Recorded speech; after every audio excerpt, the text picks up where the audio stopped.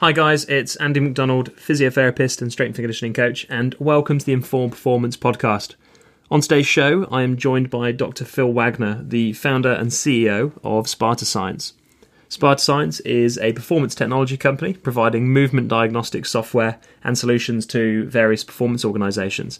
In this episode with Phil, we discuss him setting up Sparta, predictive systems, machine learning, and much more. So without further ado, here is the conversation between myself and Dr. Phil Wagner. Dr. Phil Wagner, welcome to the show. It's great to have you on. Thank you for having me. Just to begin with, could you outline, I guess, your background and your kind of initial route into the performance and sports medicine arena? Yeah, I think it probably began like a lot of folks. I was active at a young age and competing in sports, and I was a pretty bad athlete, but a very determined one.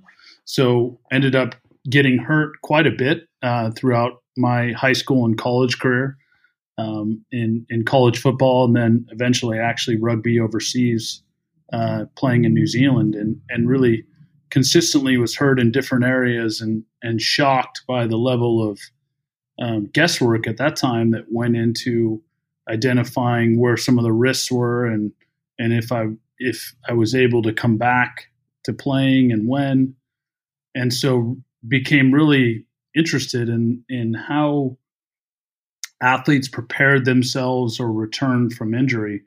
And so became a strength and conditioning coach, initially at Cal University of California, Berkeley, and really just loved this idea of planning periodization for individuals and improving their outputs and reducing risk. At the same time, saw greater opportunities. So eventually made my way into medical school to learn how medicine used data and plans with patients to get them back from disease quickly or in some cases to prevent disease. All with this idea that I wanted to still return to my original pain of, why I got hurt. And so that ultimately led me to start a company in the Silicon Valley here called Sparta Science, and taking at least my experiences, not only as an athlete, but also as a strength and conditioning coach and also as a medical practitioner, and kind of meld those together into a platform that could both identify risk and most importantly, implement an evidence-based approach to reduce that risk in each individual that wants to be active. And I think I was going to ask you what your inspiration for Sparta was, but I think you've taken the words out of my mouth and you've answered it for me. But yeah, that's kind of, I think that explains maybe what you set out to do, setting up Sparta Science. How's that kind of vision changed over time, or how has the company changed with the kind of the evolution of our industry and the advancements that we make in performance and sports medicine? Yeah, no, great question. I think it's, I think like a lot of us that start out in sport, you kind of have blinders on and you think what's going on is primarily sport related. And I think if there are some silver linings to the current landscape of COVID, it's helped a lot of us that work in sport realize that there's a much bigger world out there. And so I think for me personally, one of the ways Sparta's changed is I've become aware of this bigger world out there beyond sports, become aware of, that other people are in pain, soldiers, employees, grandparents, kids, not just people competing on a sports team. And that's really kind of opened my eyes that what I thought was a sport problem is really a human problem. And I think the other piece that's kind of changed since Sparta started is obviously this influx of technologies in this digital health and performance and fitness space, if you will. And both of those have kind of, challenged and also made our product and our mission better. And how do you kind of, obviously, I've asked a few people this. I'm always curious as to like people's thought processes. Products are always changing and advancing, and it's quite easy to kind of get sucked into the marketing sometimes. When in terms of like how you collect data and the tools that you use to collect it, how do you guys, screen the technology and evaluate whether you should even trial it, let alone implement it? That is the number one question that is missing from the industry right now. Is we just don't have educated buyers, and it's no one's fault, just because this field of technology within health and sports has come on so quickly. It's risen so fast, and it's outpaced our ability to truly grasp how to evaluate it. So I think the first step that's got to be used, the first question is the information reliable? And reliable meaning, right, is the data or the variables that you intend to use, is it consistent? Because one of the challenges is for all of us, no matter where you're at in helping people, is that you have to get engagement. You have to build trust. And if that patient, if that athlete sees that the data, if that data changes, they're going to lose trust in that piece of technology, or worse, they're going to lose trust in you as a practitioner. And so it's first evaluating, okay, is this data set, are these variables consistently day to day? Can I rely that they're going to be consistent? And I think we've seen a lot of wearables, that's their largest challenge. And athletes in particular are going to push that to the limit, because they're always trying to game the system, right? They're always trying to find a way to see if they can beat the collection process in some way, which is great. It's an excellent battleground for validating technology, in addition to obviously peer-reviewed publications. But I think that's the first key question is the data reliable on a day-to-day or week-to-week basis? And do you kind of, obviously you collect a large pool of data, do you have kind of, pilots that you run when you're trying to see if a new product can kind of complement what you already do? I think we are always looking into the research and the peer-reviewed research to see, have certain technologies actually published their reliability findings on variables. Unfortunately, that step right there, that objective step, rules out a lot of technologies that are out there. I think, not to say that if it's not published, it's not useful. I mean, obviously, it takes time to publish papers, and but I think that's the first step we look for is it reviewed by a third party in some way academically with some reliability metrics. That's kind of the easiest first step. I think the other piece is talking with colleagues in the field in their experiences on a day-to-day basis. Have they seen at least consistency between the metrics or the variables they're looking at? Yeah, I guess it's hard, isn't it? Because you want to be innovative and you want to, I guess, be an early adopter, but you also don't want to be using, like you said, kind of inconsistent or stuff that hasn't been trialed, peer reviewed, and from like a third party assessed as to whether it does do what it claims it does. So I think we're always under that kind of hard Yes. that pressure of trying to be first and trying to be early, but also do incredible methods that are reliable. So I think it's Right. a tough balance to strike. Absolutely. Yeah. And I think that's the biggest challenge kind of where we sit today is particularly with social media and other things where athletes and colleagues, bosses or people reporting to you, they're being bombarded with all these new technologies and information, and you do want to be on the cutting edge. But at the same time, you risk losing it all, from basically a trust standpoint if you implement technologies that are grossly inconsistent. Mm. I think I'm from hearing your story, I'm aware of, what sparked your interest in injuries and the performance world and understanding how those injuries happen. But I guess also you're motivated to prevent injuries or get as close to as we can. And this is a topic that receives a lot of attention and a lot of debate all the time in research and just conversationally between practitioners. But what I wanted to know, with you being at the kind of cutting edge, is what does our ability look like currently to, to try and predict injuries, or how close can we get to this, do you think?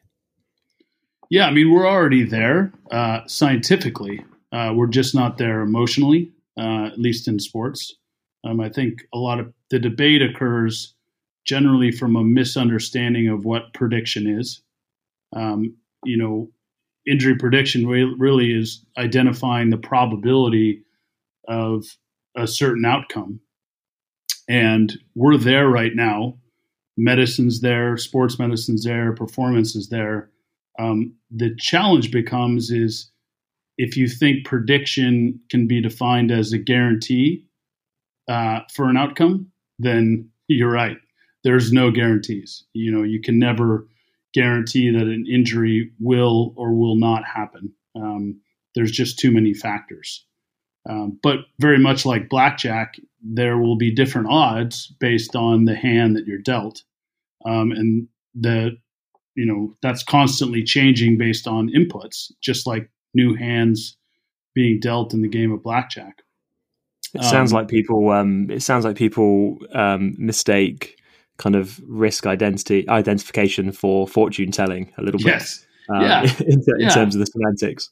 Yeah. And so true scientists never say you can't predict anything because they're more familiar with what the term prediction means, being a probability. I think in sports, it tends to be a hot topic because there's a low job security that exists. And so rightfully so makes everybody a little bit more on edge when we use terms like that. But I think once we understand that it's an odds game, people get more comfortable with it. I think the other key piece when it comes to injury prediction is understanding that no one organization can do it on their own. And so that's where the misunderstanding comes to. If we use an example like, you generally need about 100 samples of something generically to be predictive. So if an NFL team averages, let's say two ACLs a year, that means they'll be able to predict ACLs in 50 years, right? Which, what needs to happen is what medicine does. No one hospital has enough diabetes to be predictive, so they have to pool from other hospitals and other health systems to create predictive models. And that's really what sports has to do. And we believe Sparta is doing that. But one of the challenges with sports is, there's a paranoia of sharing information, even if it's de-identified, anonymous injury data. And so without pooling that kind of information, you're never going to get to the necessary numbers for prediction.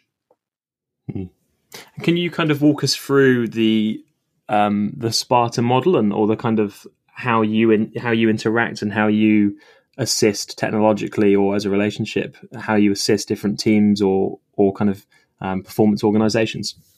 Yeah. And I think what we try to do at Sparta is we try to help teams build out their own injury predictive models using the de-identified data that we have around force profiles associated with injury information.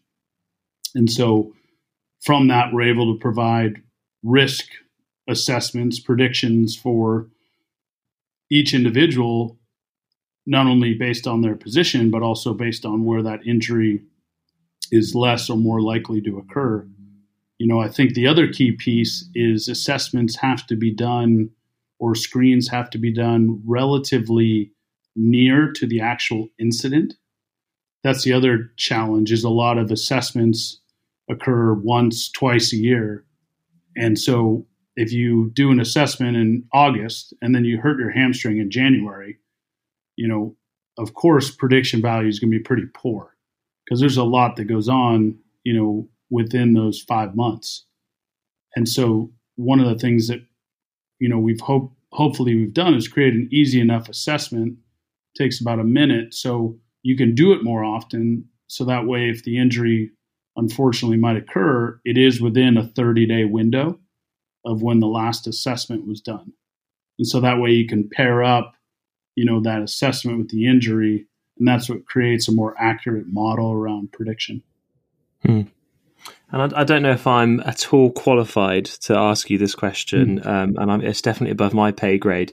But can you, you've obviously got an enormous data set because the amount of data that any of these pieces of technology can collect per second is enormous, or in the first place, let alone when you've collected it on the sample size that you guys have. But can you kind of help explain, or explain to me at least, how do you kind of use AI and machine learning to take that data and then try and understand the injury risk? Yeah, so one of the important things is to have a large enough platform, as you mentioned, to capture and store a lot of that data. Our platform's built on a system called Elixir, which is the same platform that WhatsApp uses, for example. So it's able to store a lot of information and move very quickly. The process that we use in machine learning, to use the easiest example is if we use a technique in what's called supervised machine learning, where the inputs are labeled. What ends up happening is, let's say you have force data and you have injury data. So the injury data is labeled like, ACL, and force data, would be labeled, let's say, eccentric rate of force. And you've got, let's say, 1,000 rows of that data. What ends up happening is you create training sets, subsets. So let's say we create 500 of those out of the 1,000. We create a subset, a training set, and we build that model out of half that 500. So we built this predictive model with only half of the data. And then we can use that model against the half that wasn't used, the other 500, as a way to validate it. And that is called a leave one out cross-validation process. So that analysis of building it with half, applying it to the half that wasn't used, that's a way to actually, run almost a controlled trial, which you're unable to do with athletes a lot of times. So it's kind of like testing its own validity against itself. That's right. Yeah. It's a common statistical use, particularly in machine learning, and one that, actually outweighs even the gold standard of randomized controlled trials, because it eliminates the bias of who you're selecting as subjects, how much data you're able to input, and a lot of kind of shortcomings that the, RCTs have. And, what are the kind of is there typical blind spots that you're really not able to include into that data set for it to kind of account for?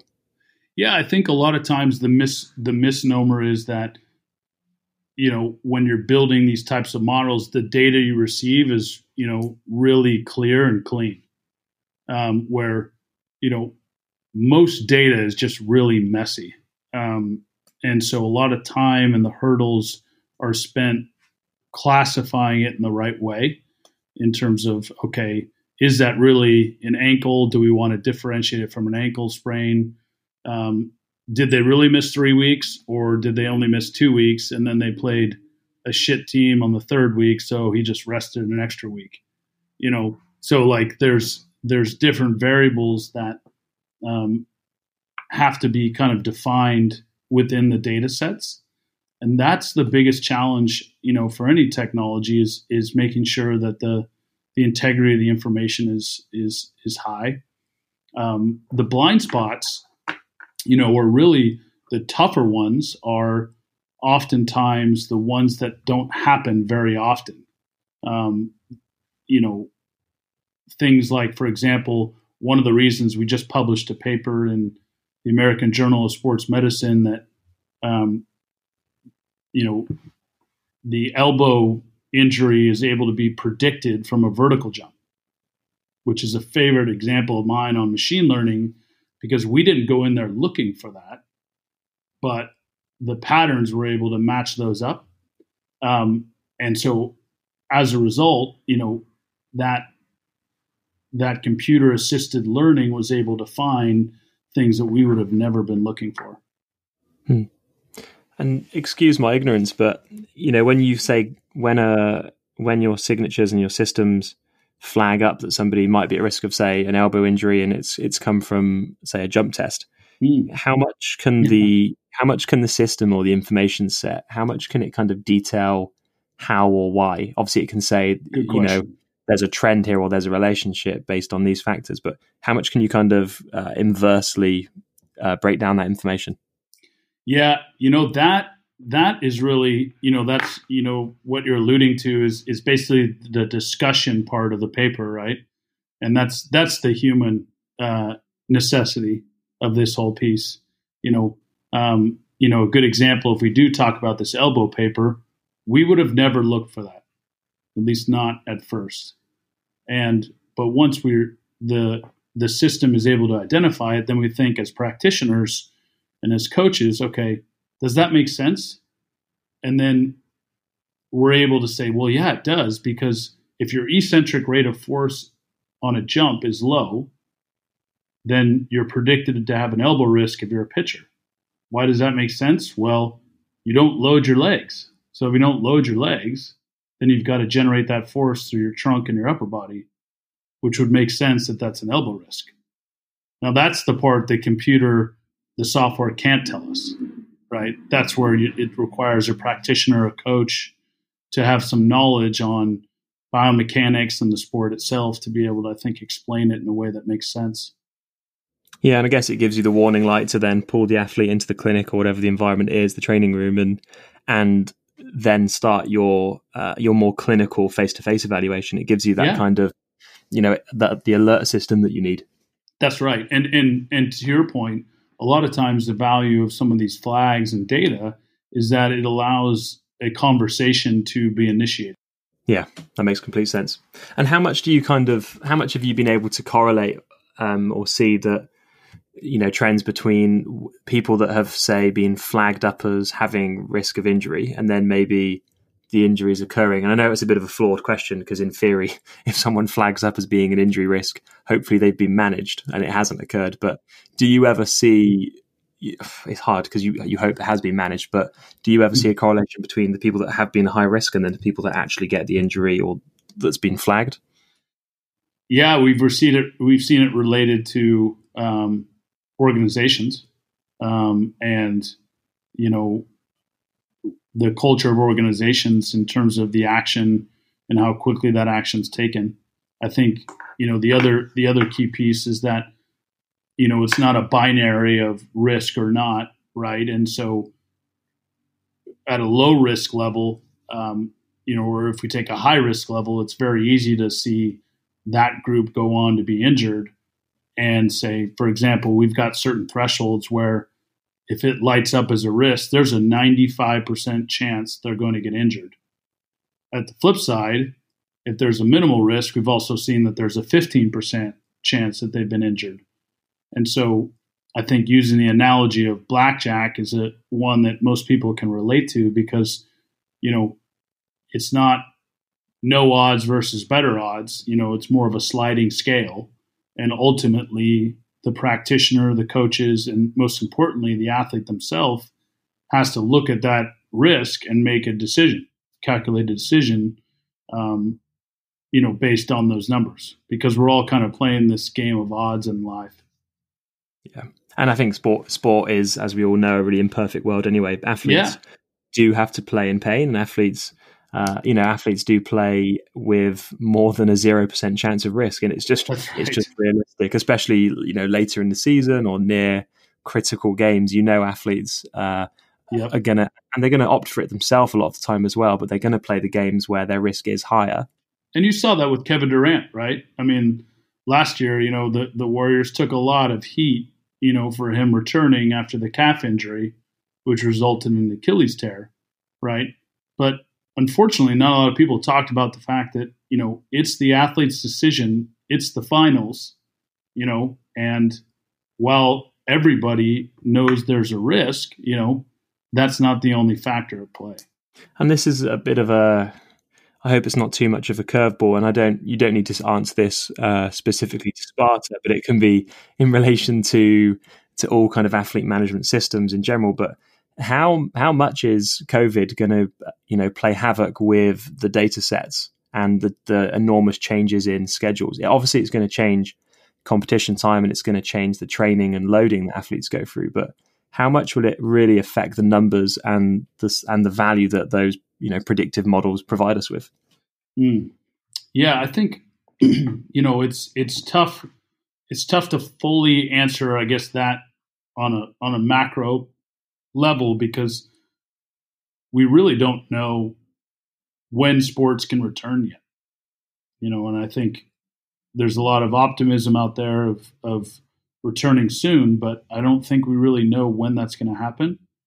One of the things I think we can, foresee is that, baseline testing is going to be very critical for individuals, because, as they re-enter back into their job of being an athlete, half of them have been probably in some regard binging on Netflix or helping their loved ones. And then some have been upskilling their training even more.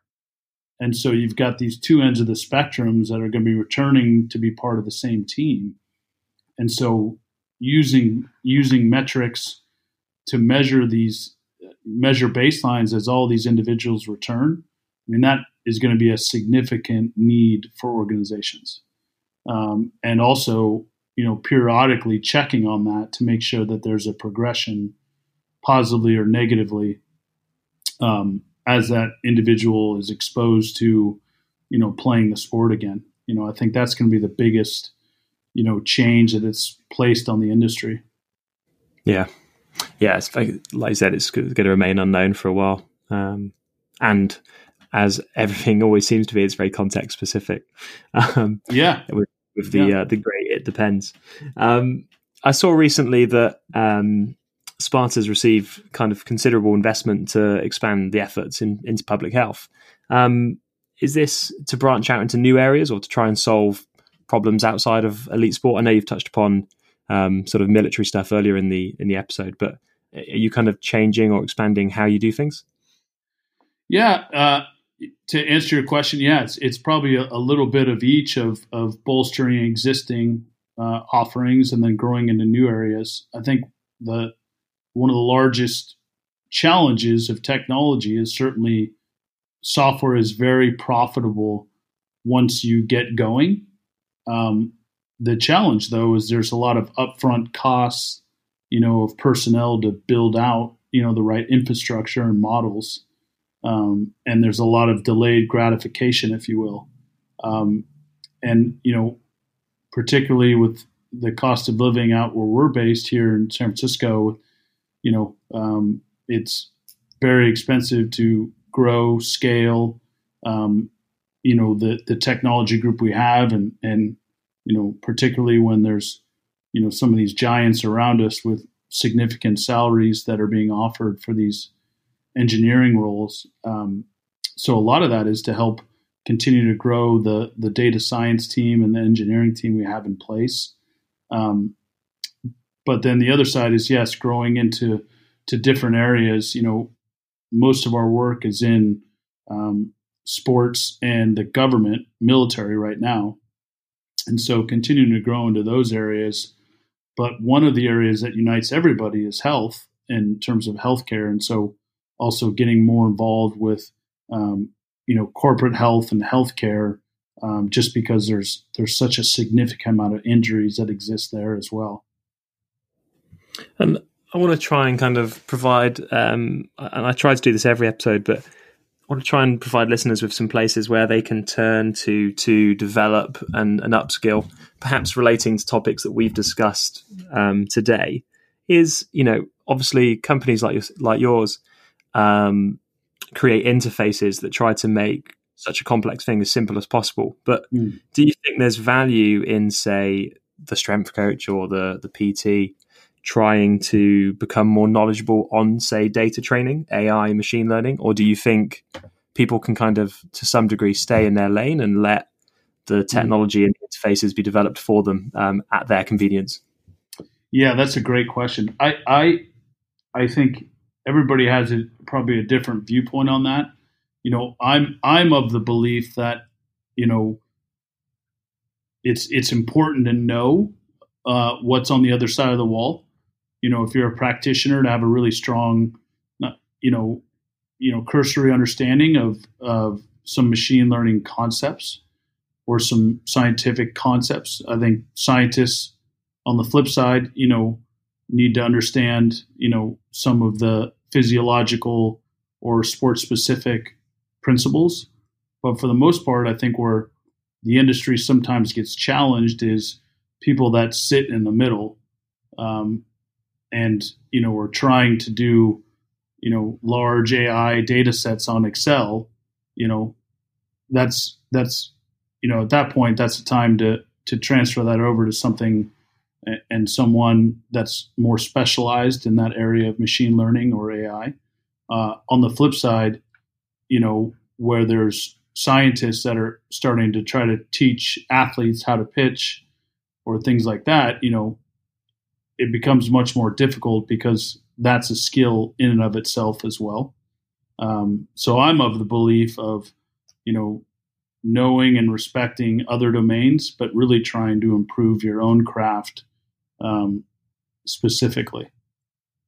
So maybe a little bit of education in it just allows people to maybe ask better questions or have better conversations with, say, yourself or Sparta. And I guess it goes the way as well. Scientists need to upskill in the sporting disciplines or arenas themselves. That's right. In the middle ground. With that in mind, is there any books or is there any courses or anything that springs to mind or places that where, say, the clinical end of things or the coaching side of things, where those people can get a bit of an introduction that you think would be effective to have a better conversation? Yeah, I think, I guess after so much school, I'm not much of a book reader anymore. I think most of my information that I've been able to, pick up on and learn has really been conversations with existing people, but also new relationships.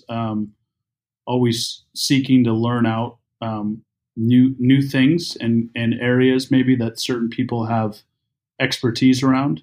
I think sometimes we get too much in this Google it area, and there's so much depth to a lot of these topics that can be effective to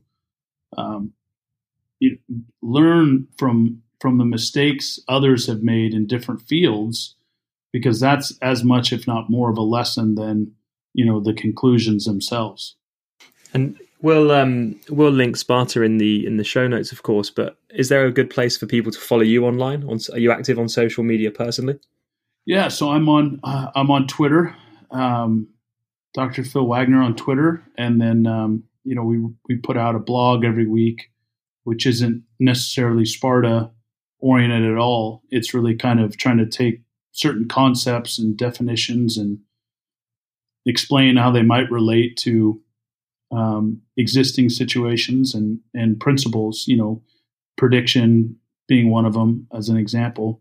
And so I think those are two great areas for more information.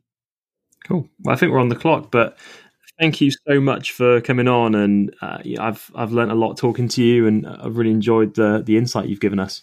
Well, yeah, thank you, Andrew.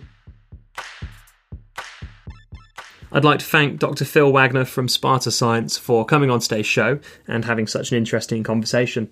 Really enjoyed getting some insight into one of the systems that power our performance and injury insights, especially around machine learning. But I'm also grateful that Phil made this topic digestible and easy to understand. Coming up over the next few weeks, we've got episodes with Matt Taberner, Andy Barr, Meeta Singh, and a unique Achilles tendinopathy panel featuring Karen Silbernackle, Mark Young, and good friend of the podcast, Matt Tuttle. So definitely a few episodes that you don't want to miss. To ensure that you catch them, hit subscribe and follow us on our Instagram and Twitter handles. Our Instagram handle is Inform Performance and our Twitter handle is Inform Pod. Thanks for listening to the Inform Performance podcast.